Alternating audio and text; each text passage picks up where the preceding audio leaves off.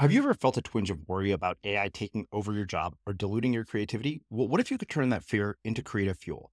We've just published an amazing new ebook called The Four Keys to Success in an AI World, and this is more than just a guide. It's a deep exploration into the human skills that AI can't touch, the skills that are essential for standing out and thriving, no matter how much technology evolves. We're talking about real differentiators here, like creativity, emotional intelligence, critical thinking, and much more. Inside, you'll find actionable insights and strategies to develop these skills, whether you're a creative person, a business person, or just simply someone who loves personal development. This isn't a story about tech taking over. It's a story of human creativity thriving alongside AI. Picture this, AI as your creative co-pilot, not just as a tool, but a collaborator that enhances your unique human skills. The Four Keys ebook will show you exactly how to do that and view AI in a new way that empowers you instead of overshadows you. Transform your creative potential today. Head over to unmistakablecreative.com/4keys. Use the number 4, KEYS. That's unmistakablecreative.com/4keys and download your free copy.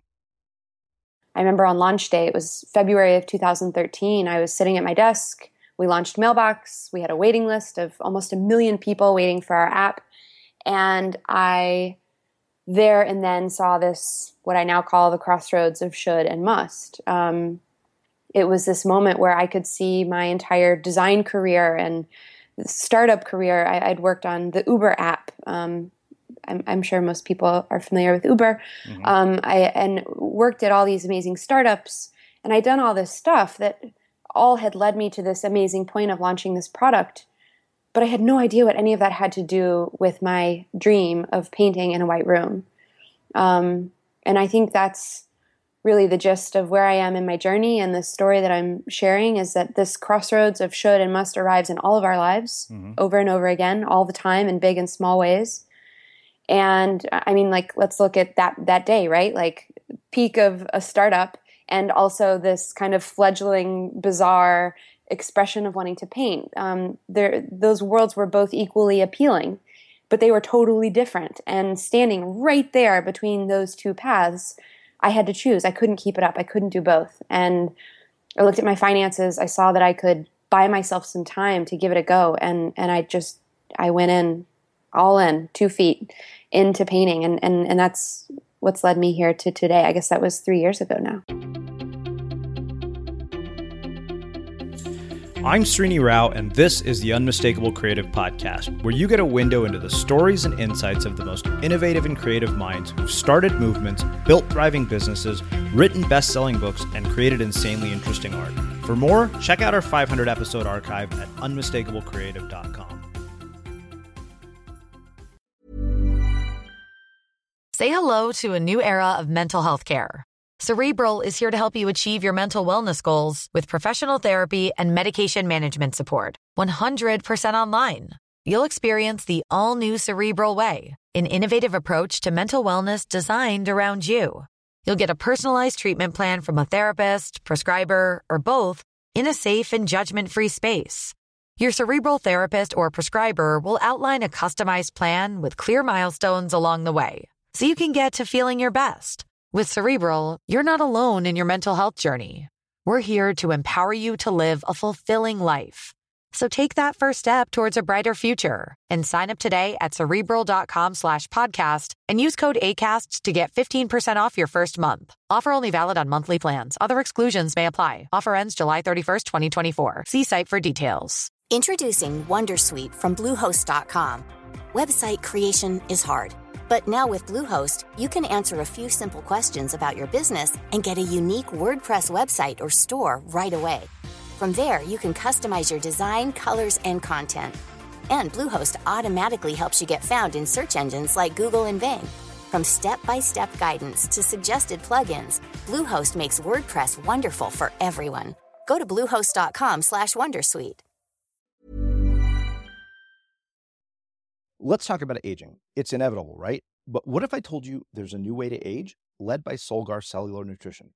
They believe, and I do too, that you can transform the way you age cell by cell with the power of cellular nutrition. As we age, our cellular function declines. Your regular multivitamins and minerals might not be enough to combat these age-related declines, and that's where Solgar Cellular Nutrition comes in. It's formulated with targeted cellular nutrients that work with your body's natural processes deep inside your cells to help you fight cellular decline and promote cell health across 3 benefit areas. It supports cell energy, repair, and vitality, muscle strength, and even glutathione production to help protect cells. So let's own our healthy aging narrative. Visit cellularnutrition.solgar.com to learn more. Again, that's cellularnutrition.solgar.com to learn more. Solgar Cellular Nutrition. We go cell deep. These statements have not been evaluated by the Food and Drug Administration. This product is not intended to diagnose, treat, cure, or prevent any disease. Elle, welcome to The Unmistakable Creative. Thanks so much for taking the time to join us. Thank you for having me. Yeah, my pleasure. So you have been a long requested guest by many of our listeners, by mutual friends, and you've also been referred by former guests. So I knew it was only a matter of time before we had you here on the show. Absolutely love your work. Such a big fan. So on that note, can you tell us a bit about yourself, your story, your journey, and your background, and everything that brought you to the crossroads of should and must? Wow, that's a lot. There have been so many influences. Looking back, I can see the signs everywhere, but the one most clear sign that happened very, very early on really boils down to this. I began to have a recurring dream night after night for months. Mm-hmm. And it was a dream about a space. It was a white room. And in my dream, I would walk in and sit on the floor of this room, concrete floors, tall white walls, warehouse windows, and a mattress on the floor. And the most incredible thing would happen when I was in that space. I would be filled with the warmest, most pervasive sense of peace and calm. And one day I was telling a friend about this room and how weird it was that I kept dreaming about it. And she asked the question that really turned my life inside out. She said, "Have you ever thought about looking for this dream in real life?" And I don't know how many of the listeners have ever actually had a dream and then got about like trying to find the people and the circumstances from that dream, but I certainly had never done this. And the idea felt, if I really can be honest, it felt just silly. But there was something about it where I began to wonder if there was greater intelligence in the dream. And so I started searching for this room on Craigslist. And I didn't really know what it was. I didn't really know if it was a house or a studio or a business. I didn't know. And one day, as the universe would, I'm scrolling through Craigslist and I see a photograph, literally, of the dream that I've been having at night. And the words just can't describe how incredible that is when something like that just manifests and happens in your life. And I took it as a big sign. There was an open house the very next day. I went, I got the apartment. 2 weeks later, I moved into this space and I sat in real life on the same floor that I had been sitting on in my dreams. And instead of being filled with peace, I unexpectedly began to panic. I looked around at the room and I began to wonder, what was all of this about? What was going on? And I literally said out loud, "Why am I here?" And as clear as day, as clear as anything I know to be true, the room replied and said to me, "It's time to paint." The next morning, I got up and I had painted a lot as a kid and as a younger woman, but I had kind of stopped along the way. I decided to rebuild my painting toolkit and I started painting in this white room and literally, had no idea what I was doing, but I just felt inwardly deeply compelled to do this thing. And this energy just started pouring out of me and I started making and making and making. It was almost unsustainable, the amount of energy that was just rushing through me. And around the same time, the only small detail in this whole story is that I also had a full-time job. I was working at a startup in San Francisco called Mailbox, and we wanted to revolutionize email on the iPhone. We wanted to change the game, and I was working with this incredible team. And I got to a point where the Mailbox work was going so phenomenally, so beautifully. And the painting was also feeling so amazing that I remember on launch day, it was February of 2013, I was sitting at my desk. We launched Mailbox. We had a waiting list of almost 1 million people waiting for our app. And I there and then saw this, what I now call the crossroads of should and must. It was this moment where I could see my entire design career and startup career. I'd worked on the Uber app. I'm sure most people are familiar with Uber. And worked at all these amazing startups. And I'd done all this stuff that all had led me to this amazing point of launching this product. But I had no idea what any of that had to do with my dream of painting in a white room. And I think that's really the gist of where I am in my journey, and the story that I'm sharing is that this crossroads of should and must arrives in all of our lives over and over again, all the time, in big and small ways. And I mean, like, let's look at that day, right? Like, peak of a startup, and also this kind of fledgling, bizarre expression of wanting to paint. Those worlds were both equally appealing, but they were totally different. And standing right there between those two paths, I had to choose. I couldn't keep it up. I couldn't do both. And I looked at my finances. I saw that I could buy myself some time to give it a go. And I went in, all in, 2 feet into painting. And that's what's led me here to today. I guess that was 3 years ago now. Wow. No, 2 years ago. Okay. I want to go back to before the dream. We'll get to everything you just said, but I want to talk about the journey that happened before all of that, working at the startups that you have, working at IDEO, and all the things that have led you to that point. I'd like to dig deeper into some of those because I feel there's so much more there in uncovering your story and some of the lessons that you've brought from all of those and some of the childhood influences and people that have shaped and influenced the way you see the world. Cool. Let's do it. So, talk to me about the early childhood influences. How do you get to the point of getting to do all these really cool jobs? Because, when I looked at your background, I thought, wow, she has gotten to do some of the coolest work ever. And she's gotten to put her thumbprints on things that anybody would sign with pride. Wow. Thank you. Okay, let's see. Well, again, it comes down to this kind of intelligence beyond our individual selves. So when I was in college, I really was making a lot of art, but I felt like I should go to law school. And I took the LSAT so many times. I had good grades. I was an English major, and I was also doing a lot of art. But I don't know, it's just something about it. The art never registered. It was you should go to law school. I come from a family of lawyers, and so it just seemed very logical. I guess it's the world I understood. Mm-hmm. And I didn't understand what it meant to be an artist, and that also actually sounded very scary. And so I applied to 9 law schools my senior year of college, and I was, in the universe's great gift to me, rejected from every single law school. And to be honest, I don't know how it's possible. I maybe I didn't have good enough grades to go to the best school, but I certainly had decent enough grades to go to the lowest school on my list.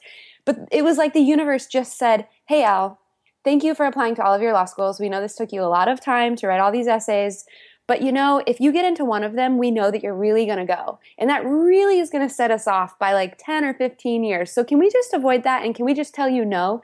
Because what happened is, the minute I was rejected from all those schools, I took a look at my life, and I was like, I've slept in the art studio for the last 3 days, and maybe I should actually be serious about this art business, this art thing. And so I applied to 2 art schools. I got into both. I went to art school. I did just stuff that came intuitively. I was in film doing all kinds of things, graphic design, typography, illustration, all kinds of wonderful things at the Art Institute of Chicago. And at the end, I learned about this company called IDEO, where you can basically go and do all different types of things. They're a company that believes in diverse skill sets to make really amazing teams and amazing products. And this was the first time I learned about this idea of innovation, and disruptive innovation primarily being based on this idea that through diversity of teams and of practice, we can actually kind of open up the floodgates and let the creativity come into our work and our process. And so I applied to this thing called IDEO through IDEO.com. I applied online, and I put together a really wild, weird collection of just the kind of experiments that I was up to in life. And I got a job there. And IDEO I don't know how I got a job there. I think IDEO is like one of the coolest places in the world to work. And it's like the type of place that you pinch yourself every single day. So your question was about, I think I'm headed there. How did all these things kind of happen? I think they happened because I kept just putting forward really raw work that didn't really proclaim to have the answers, but really just surfaced the questions I was grappling with. And I think people just liked my questions. And I think people said, me too, me too. After IDEO, I wanted to get more into startups. So I just started pitching app redesigns for different startups and Uber was still really young and they were in San Francisco. And I walked right up to Travis at a bar and said, hey, my name's Elle. You don't know me, but you should hire me to redo your app because I use it all the time and I really don't like it. And he hired me on the spot.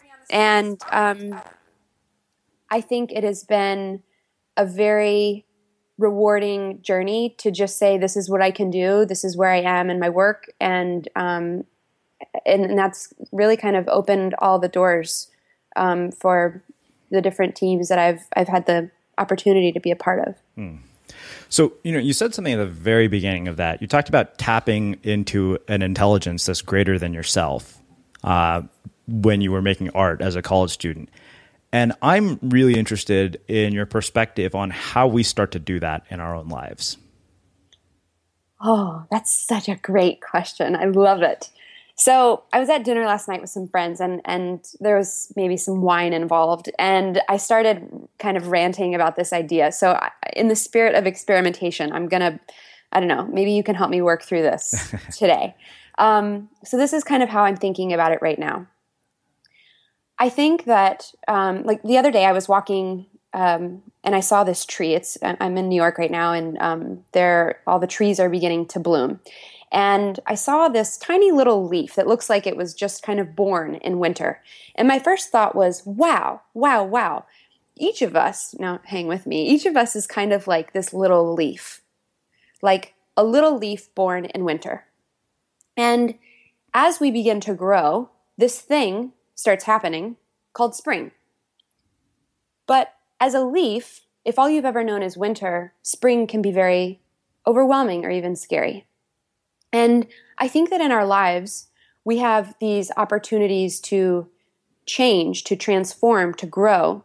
But that change or that shift, we don't understand. We can't possibly understand it because we haven't experienced it yet. And I think there is this moment where we say, am I going to do it or am I going to stay as I am? Am I going to be in control of these matters of my life? And if we do, it's like this little leaf on this tree that if it doesn't transform and change, it'll just die. It'll fall off of the tree.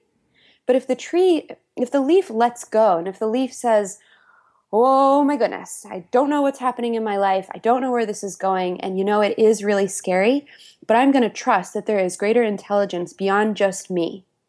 The minute that leaf does that, the most miraculous thing happens.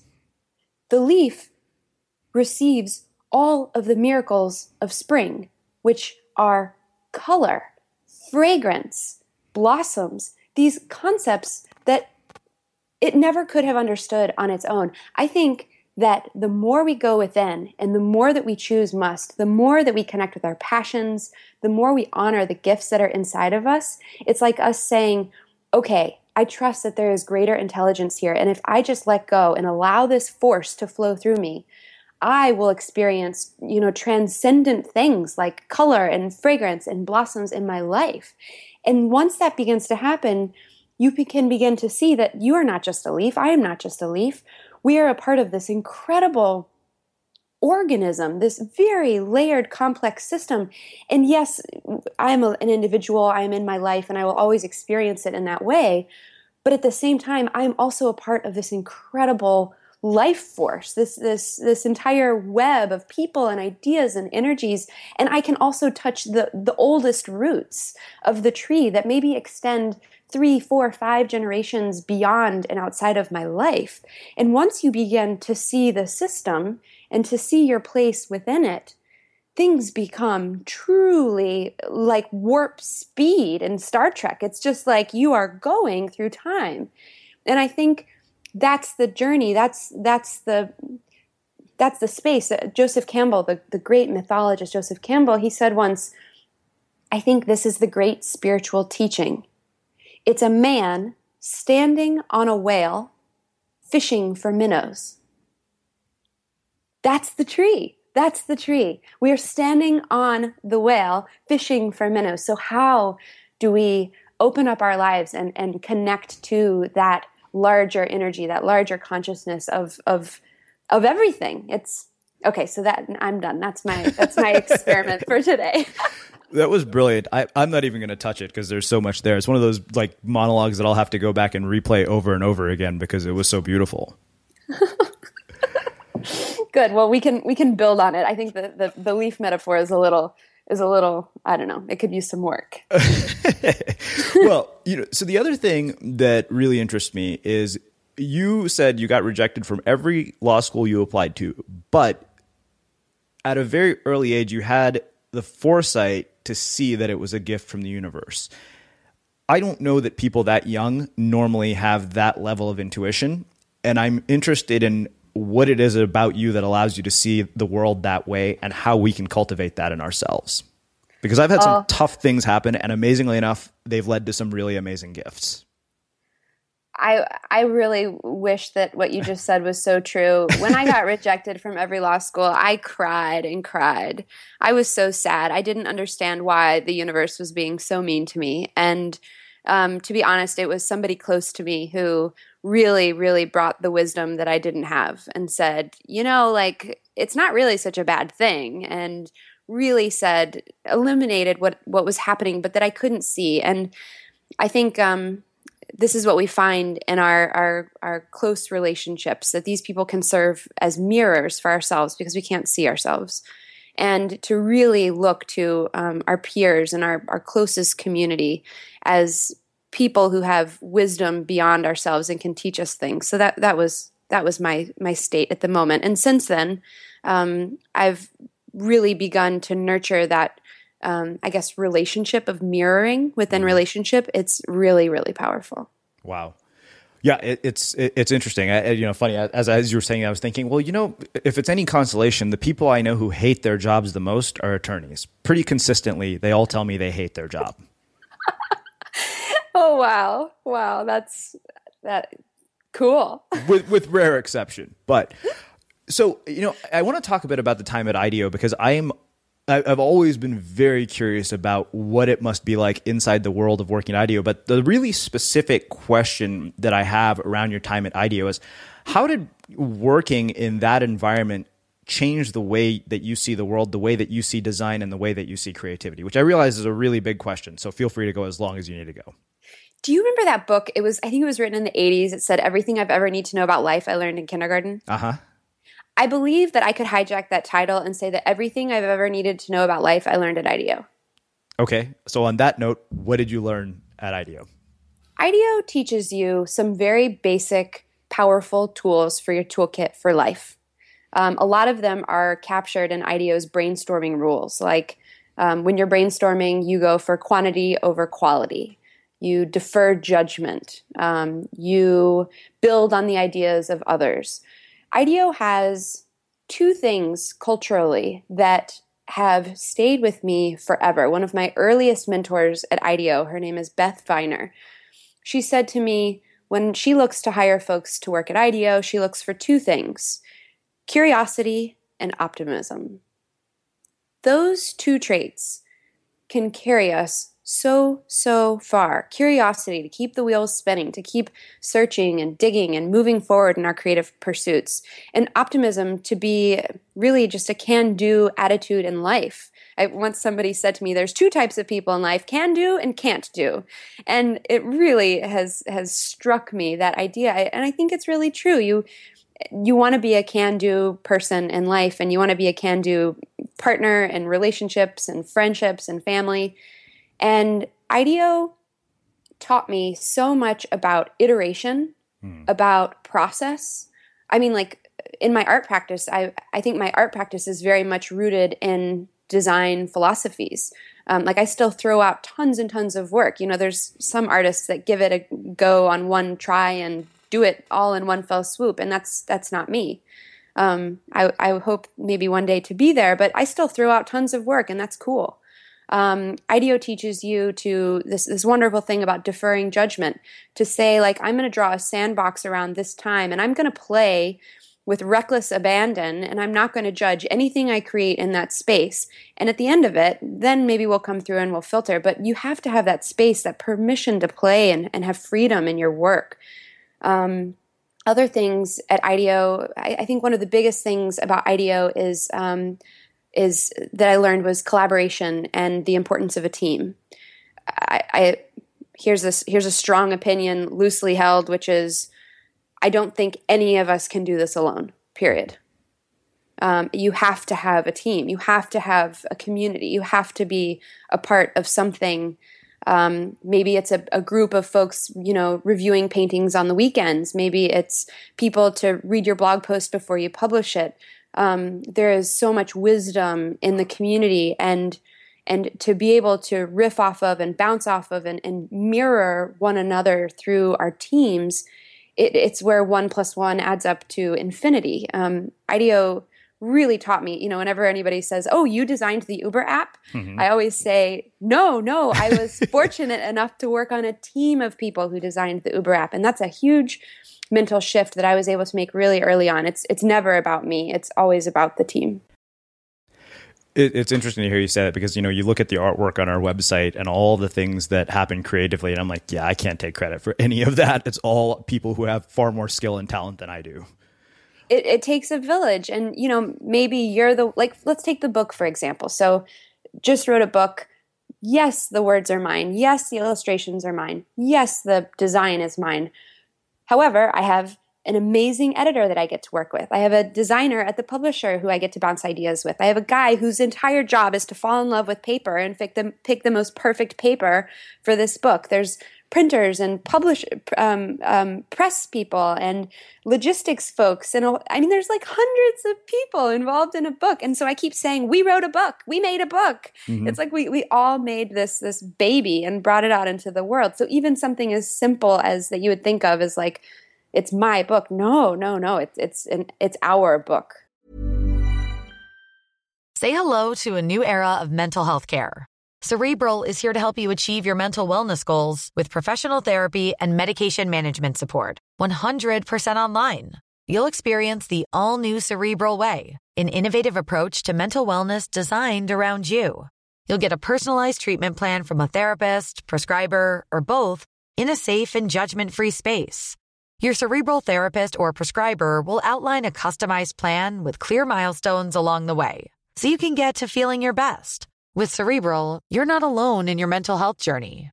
We're here to empower you to live a fulfilling life. So take that first step towards a brighter future and sign up today at Cerebral.com/podcast and use code ACAST to get 15% off your first month. Offer only valid on monthly plans. Other exclusions may apply. Offer ends July 31st, 2024. See site for details. Introducing Wondersuite from Bluehost.com. Website creation is hard, but now with Bluehost, you can answer a few simple questions about your business and get a unique WordPress website or store right away. From there, you can customize your design, colors, and content. And Bluehost automatically helps you get found in search engines like Google and Bing. From step-by-step guidance to suggested plugins, Bluehost makes WordPress wonderful for everyone. Go to Bluehost.com/Wondersuite. Let's talk about aging. It's inevitable, right? But what if I told you there's a new way to age, led by Solgar Cellular Nutrition? They believe, and I do too, that you can transform the way you age cell by cell with the power of cellular nutrition. As we age, our cellular function declines. Your regular multivitamins and minerals might not be enough to combat these age-related declines, and that's where Solgar Cellular Nutrition comes in. It's formulated with targeted cellular nutrients that work with your body's natural processes deep inside your cells to help you fight cellular decline and promote cell health across 3 benefit areas. It supports cell energy, repair, and vitality, muscle strength, and even glutathione production to help protect cells. So let's own our healthy aging narrative. Visit cellularnutrition.solgar.com to learn more. Again, that's cellularnutrition.solgar.com to learn more. Solgar Cellular Nutrition. We go cell deep. These statements have not been evaluated by the Food and Drug Administration. This product is not intended to diagnose, treat, cure, or prevent any disease. Yeah, it's funny. We're working on a writing project called The Compass, and it's a collaboration effort between multiple people. And it makes me think of one of the chapters, which was inspired by me attempting to do a yoga class. And non-pretzel humans can't do all the poses, and apparently, if you can't do the poses, the instructor will come over and hand you a block. And to me, that was such a profound metaphor. I thought, anything of great significance is accomplished with the help of other people. Sometimes you just have to ask for a block. Oh, I love that. Yes, I love that. And I'm still not a human pretzel. One of the things that you said about the time of IDEO was this idea of curiosity, optimism, and sort of reckless abandon. And the reason this came up is there's a book sitting on my desk called What It Is by Linda Berry. I'm not sure if you're familiar with her. She's a cartoonist, and Austin Kleon had mentioned her to me when we had him here on the show. And she writes about all the things that we stop doing as we get older, like making art, like dancing, like singing. And if we do it, we do it in private. I'm really interested in why you think we lose that sort of childlike curiosity, optimism, and reckless abandon, and how you start to get it back as an adult if we aren't as fortunate as you were to work at a place like IDEO. I feel like, okay, imagine that your body is a pipe, and imagine that there is this water just rushing through your pipe, like from your feet all the way up to your head. It's just rushing through like a river. There's something about society that as we get older, and I would say that it's the shoulds of our life. Mm-hmm. The shoulds, it's like a wrench that we wrap around the pipe. Imagine it like right at the neck. And it's this action of beginning to tighten the flow that's running through that pipe. And we tighten it and we clamp it down and we close it up until the water no longer flows. And I think the process of reversing that action is really looking at the shoulds of your life and saying, cool, I no longer want this to divert or to clamp or to in any way inhibit this flow from running through my life. And it's about opening up that valve and beginning to stretch it and let it go. And I mean, this is one of the cool things when you see people who've really been living their lives in should for a long time. Wow, when you begin to open that valve and let the water go through, it is a lot of pressure that's been building up, on the other side. And it comes through and it begins to flow through our lives. And this is what I think I began to feel when I started painting again. It was this pressure that it didn't go anywhere. It didn't dissipate. It just erupted. And I think that society, in theory, really wants us to be these, flowing pipes. But there's something about should, unfortunately, whether it's society or the community in which we're in, maybe even the time in which we're born into. There are so many things that can divert that energy in other ways, and becoming self-aware of it is the first step so that we can let that water keep flowing. So 2 things. How do you cultivate the self-awareness, and how do you trust that flow? How do you cultivate self-awareness? Well, one of the things as I think about should and must, we kind of imagine should and must going in opposite directions. There's one image that I feel like I missed in the book, and I wish I could just post-it note it in there today. Should and must do go in opposite directions. However, oftentimes the best way to get to must is by understanding should first. Because should is this thing that takes us away from must. It goes in the opposite way.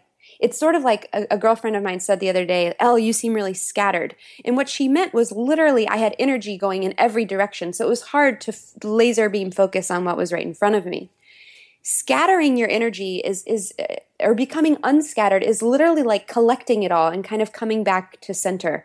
And so if you want to get to know must, if you want that energy to be flowing towards the creativity, the passion, the projects, spend time getting to know should. And in the book, I outlined a couple of examples. One of them is as simple as grabbing a piece of paper and writing your shoulds down. You should fill in the blank. You should never fill in the blank. These are oftentimes belief systems that we inherit early on in life. You should know better than to. You should not. Fill those in on a piece of paper. Take 10 minutes. Do it. And then line by line, go through that list and ask them 3 questions. The first, where did you come from? When did I first meet you? You can look at the first should. The second question is, when did I begin integrating you into all of my decision making, and do I want to keep holding on to you? And the final question is about, do I want to keep this should in my life? Maybe the answer is yes, actually this is something that's really hard, but I want it in my life. And then that should ceases to be a should and becomes a must.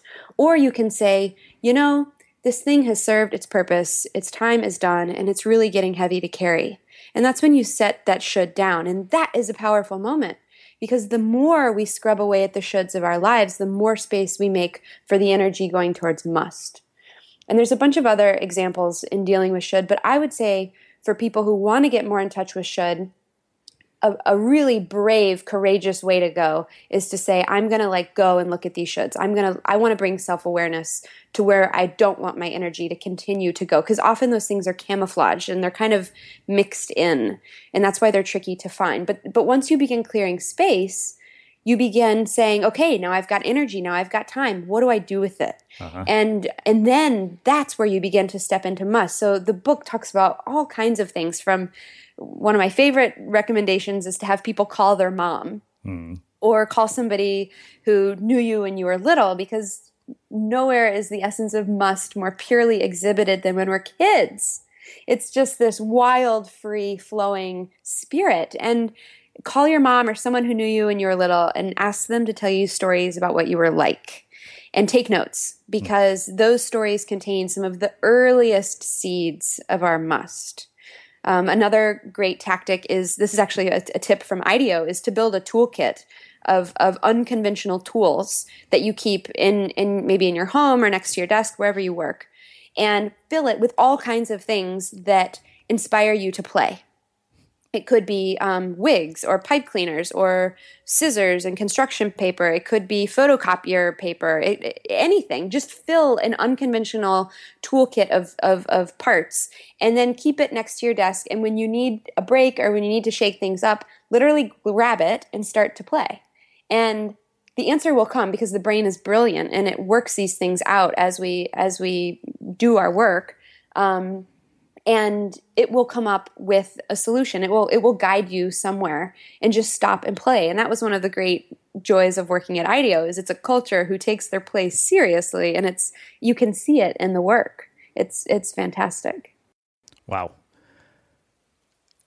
Yet another monologue that I will have to go back and play over and over again. And I have actually done that exercise, and it was very, very revealing. It was also very therapeutic. Lovely. I think that's a great word for it. There are a lot of really awesome therapeutic tools out there in the world. When I grew up, there were all these stigmas around therapy and self-help and counselors and coaches. And what I see happening in the world right now is that that's really shifting. It's so exciting to see young teams bringing in coaches to work with everybody on their team. At IDEO, we had a woman whose entire job was to teach people a tool called the Enneagram. It's a personality typology tool. There are all of these amazing ways that we can get more in touch with what's happening in our inner psychic world, which really drives the whole ship. And the more we can go within, and the more we can address that and become aware of it, the more space we create in our life for must. And I think it's a little tricky sometimes for people who, maybe don't enjoy thinking about those kinds of things or wanting to do those kinds of things. The coolest way I've thought about describing this, and this one really works. We all a lot of people go to the gym and have trainers and spend time and money on having a trainer at the gym, right? Yeah. The trainer works the muscles, the trainer works the body. Having a therapist or a counselor or a coach is the same thing, except rather than work your muscles, they work the kind of organ that thinks it's running the show, which is the brain, and really the organ that's actually running the show, which is the spirit. And these people are trained to help create healthfulness and sustainability in your life. And so if there ever was a more exciting and inviting way to think about how we think about self-help and growing, I think that's a really, really good analogy for the type of strength and power and all of the amazing things that come from working out. Like you can do that to your mind, which is how you perceive and understand of the world, which is incredible. It's funny. I read that section of the book and it very distinctly stood out to me because I had never been into a therapist office until the last year. And I remember thinking, wow, what the hell took me so long to get in here? I should have done this a lot earlier. This is actually pretty useful. Oh, it's so useful. Thank you for sharing that. I love therapy, and I can talk about it, all the time. My friends are always asking to hear therapy stories because it's just such a gift to give yourself. Now, therapy can be expensive. Some therapists have sliding scales. Well, they'll work with different people. There are a lot of different ways to kind of get therapeutic help in your life. And I see psychological health as being one of the greatest gifts that we can give ourselves on an individual basis, because then it affects not only our creative projects, but it affects our entire life. It affects quite literally how we see the world. I hope that through this book and through talking about it, more and more people begin to think about therapy and self-help in this very exciting new way. So that actually raises a question for me, one that I've asked a handful of people. Throughout this entire journey of yours, have you had any really sort of dark or rock bottom moments where you're wondering how the hell it's all going to work out, or you're mired in fear, panic, and anxiety? Totally. I somebody asked me 2 weeks ago, she said, what's the relationship between choosing must and desire? And I thought it was such a brilliant question because, sure, maybe your passion is, I don't know, maybe passion is something that you really desire and something that you really yearn for and you want to go for. And you go for it. What if your passion or your calling leads you to a door that you actually are terrified to pursue? And I actually think that when you're really close to must, it is scary. It is terrifying. There's something about standing nose to nose with this thing that you unavoidably, unequivocally have to do with your life, that when you know it, like in your gut know it, it's really scary. What if I fail? What if I don't succeed? What if everybody laughs at me? What if this is a horrible idea? And the vulnerability piece is a very good indicator that you are onto something. My therapist has this wonderful saying that she shares with me, which is, go where there be dragons. Therein lies your treasure. Wow. I love this. And I would say for anybody who is maybe not necessarily feeling a rock bottom moment, but maybe just feeling like, wow, I could never do that. I could never pursue that exact thing. I would say, take a second look. There might be wonderful gifts to be gained there. In terms of rock bottom, absolute bottom of the barrel, yeah, you betcha. I've had those too. I remember one day, it was a couple of days before my very first public art show. I had a pop-up show at a gallery in San Francisco, and I was exhibiting over 60 pieces of new work. So in terms of a timeline, I had quit my job. Everybody was thinking, why has she done this? This is such a horrible idea. Mailbox was really a great startup, like doing all kinds of amazing things. And now she's just painting in her room by herself. This is very strange. It was days before my first show when I had just a total meltdown of confidence. And I felt like I was about to, basically stand in a room naked with about 100, 200 people in San Francisco to come look at my art. And I remember writing all of those fears down and hitting post on a blog post that I wrote. And it's literally a wild list of the most horrific things, just one after the other, after the other, after the other, after the other. And I think when you look at those things, what I did in that instance was, okay, cool. Like, we've got two choices. We either keep going that way, or we have a new narrative. What's the narrative going to be? Joseph Campbell once said, when you think you're falling, dive. And I began to wonder, what is it about this show What is the dive? What is that moment? And I realized that I needed to reframe what good looked like. In my mind, what good looked like was all these people coming and loving it. No, that actually wasn't it. What good looked like was mounting a show of 60 pieces of new work in a gallery. That was it. That's all I had to do. That was the finish line. So after we finished mounting all of the work, I remember standing in the space and looking around and thinking, I did it. I totally did it. And then when all the people arrived, it was icing on the cake. And what they thought at that point didn't matter because my goal had shifted and it was a much more important goal. Okay, I love this, and it's a piece that I wanted to get to. And I'm going to share something that I haven't shared on the show before because it reminds me of a lot of what I got through. In November of this year, I almost quit, and nobody knows that. Like, I almost thought about shutting the entire show down because I felt that I wasn't where I wanted to be. And it scared the hell out of me. And something kept me going. I think it was my must. Wow. Thank you for sharing that with us. So, you mentioned what was important, which is not what other people thought. And, the reason I brought this up, this is something that's been really of interest to me. There's a section in the book where you say, what if who we are and what we do become one and the same? And I asked Seth Godin this question about not taking the work personally, but taking it seriously. And the challenge that I have faced throughout the last year, as we've gone through successes and failures, some big highs and epic lows, is learning to separate my identity from my work and learning to separate my sense of self-worth from my work. And I'm wondering what your thoughts are around that and how we start to do that. Okay, admittedly, I can't even focus. I feel like you just shared something really big and beautiful with us, and I can we talk about it for just a minute? Yeah, absolutely. So I think it would be really helpful and valuable, well, for me and for other people to hear in that moment when every single doubt is coming in on just showering down. Like, what is that?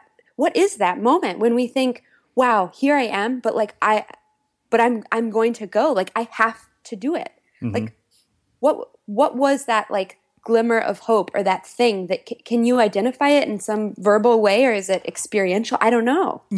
Funny enough, I was writing about this morning. I spent my entire 20s making decisions that led me to where I was at in my 30s. All of them were decisions based on ego, validation, and accolades. And what's funny is I never got any of the validation. I never got any of the accolades. Most people know I've been fired from every real job I've been at.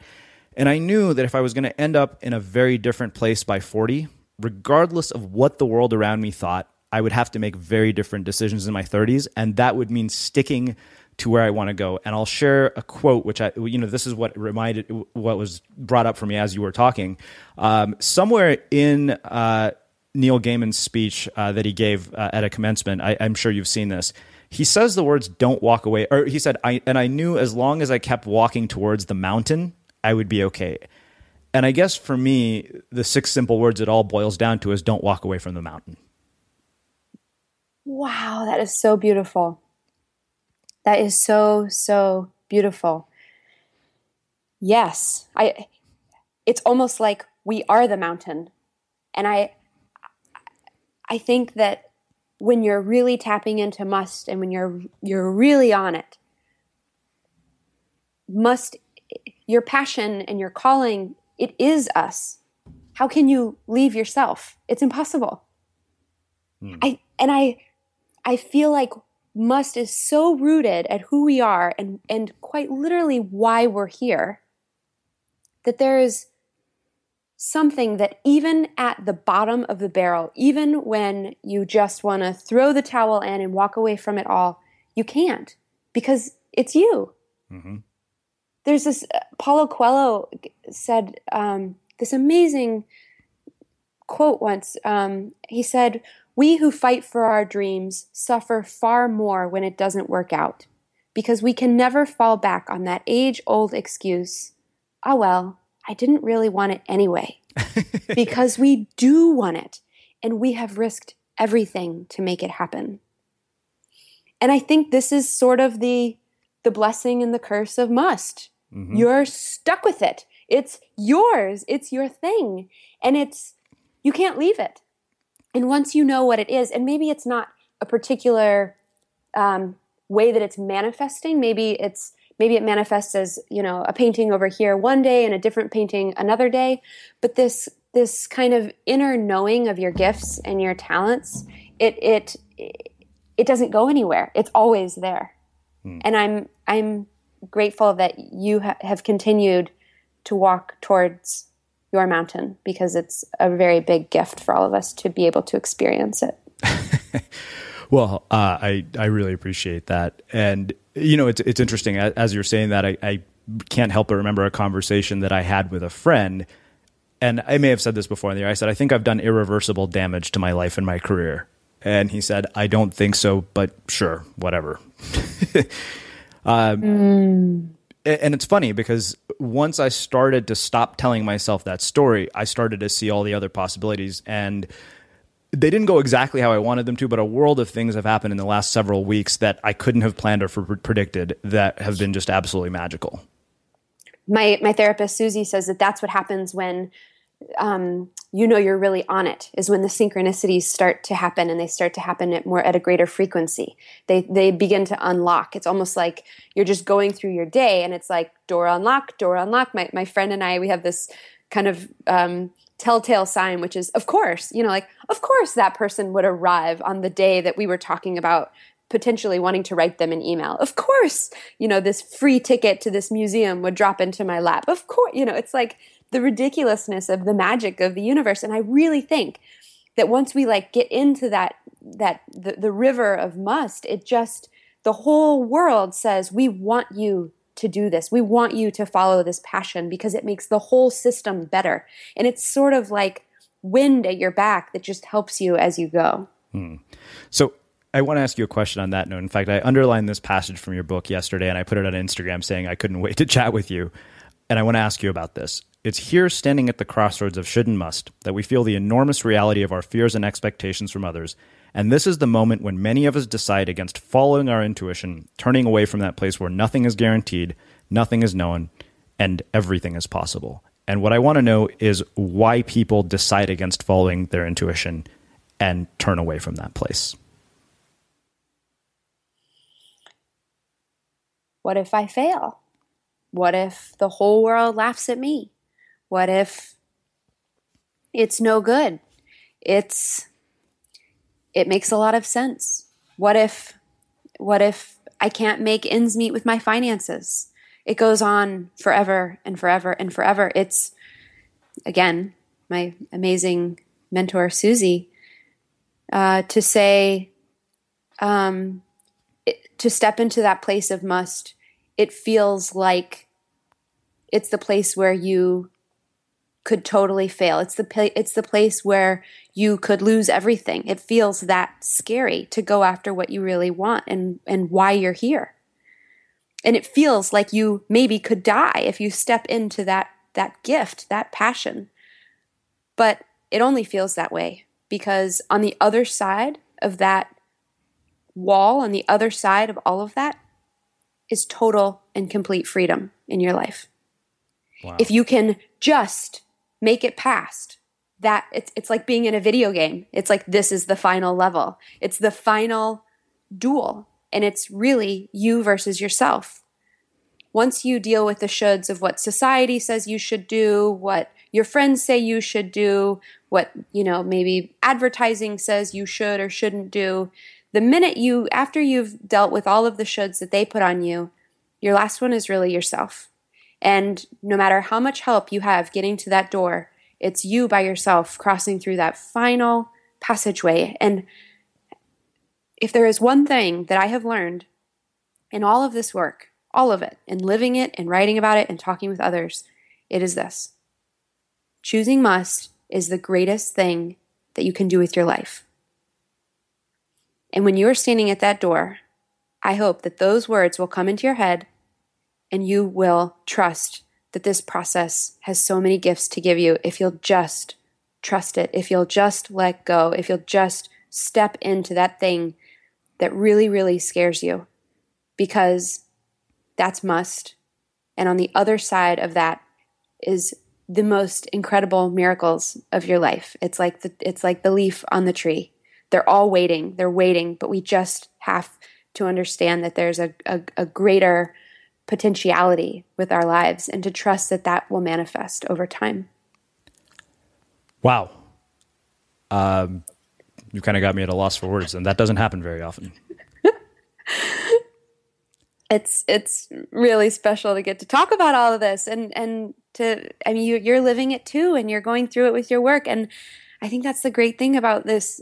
The cool thing about this work and this book is that so many people, the more we talk about it, they say, me too. And so far it's been about, me sharing my journey, but now what's beginning to happen is there's enough time where I'm hearing about other people's journeys and what other people are doing and how other people are doing it. And then they're telling their friends and their friends, and I'm watching this work, these ideas ripple through the community. And like just 2 weeks ago, I gave a talk at Creative Mornings in San Francisco. And at the end of the talk, we did a Q&A, and this woman raised her hand. I didn't have my glasses on, so I couldn't see her, but she was on the far back side of the room.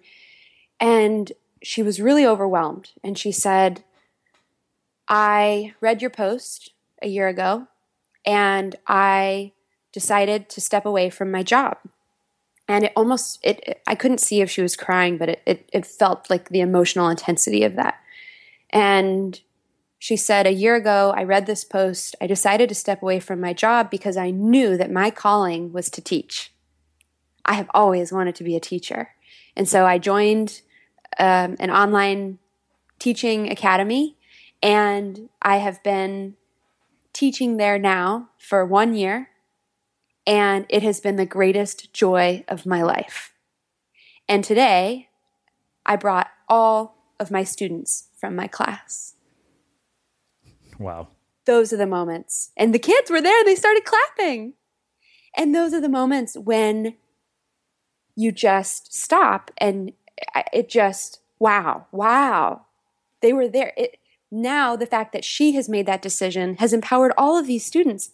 And what must it be like to be a student with a teacher who loves their job? I bet she's an amazing, amazing teacher. And it just, that's really where the book ends, is this idea that to choose must in your life is not just for you, although it is a lot of very inward personal work. But when you choose must, you actually give the gift of it to so many others. And there's this wonderful quote that I love by Howard Thurman. He says, don't ask, oh man, I'm really going to butcher this quote. I'm actually looking for it in the book. He says, don't ask what the world needs. Ask what makes you come alive and go do it. Because what the world needs is people who have come alive. Wow. Yes. So, Elle, I want to wrap with one last question, which is how we close all our interviews at The Unmistakable Creative. What do you think it is that makes somebody or something unmistakable? I would answer this very, very simply. I think what makes someone or something unmistakable is when it comes from a place of must. Because there is something about work and action and intention that comes from that unavoidable, unmistakable place that's palpable. You can just feel it. You can see it in the work, the design, the words, the images. It's simply undeniable. Amazing. Elle, I have to say, this has just been mind-blowingly beautiful. Really, one of those conversations that I'll probably replay 100 times because I'd imagine there's so much inspiration and juice in it. I can't thank you enough for taking the time to join us and share your story and your insights and your journey with our listeners. Of course. Thank you so much for having me. This has been really a gift. And for everybody listening, we will wrap the show with that. Thank you for listening to this episode of the Unmistakable Creative Podcast. While you were listening, were there any moments you found fascinating, inspiring, instructive, maybe even heartwarming? Can you think of anyone, a friend or a family member who would appreciate this moment? If so, take a second and share today's episode with that one person, because good ideas and messages are meant to be shared. Have you ever felt a twinge of worry about AI taking over your job or diluting your creativity? Well, what if you could turn that fear into creative fuel? We've just published an amazing new ebook called The 4 Keys to Success in an AI World, and this is more than just a guide. It's a deep exploration into the human skills that AI can't touch, the skills that are essential for standing out and thriving, no matter how much technology evolved. We're talking about real differentiators here, like creativity, emotional intelligence, critical thinking, and much more. Inside, you'll find actionable insights and strategies to develop these skills, whether you're a creative person, a business person, or just simply someone who loves personal development. This isn't a story about tech taking over. It's a story of human creativity thriving alongside AI. Picture this, AI as your creative co-pilot, not just as a tool, but a collaborator that enhances your unique human skills. The 4 Keys ebook will show you exactly how to do that and view AI in a new way that empowers you instead of overshadows you. Transform your creative potential today. Head over to unmistakablecreative.com/4keys. Use the number 4, KEYS. That's unmistakablecreative.com/4keys and download your free copy.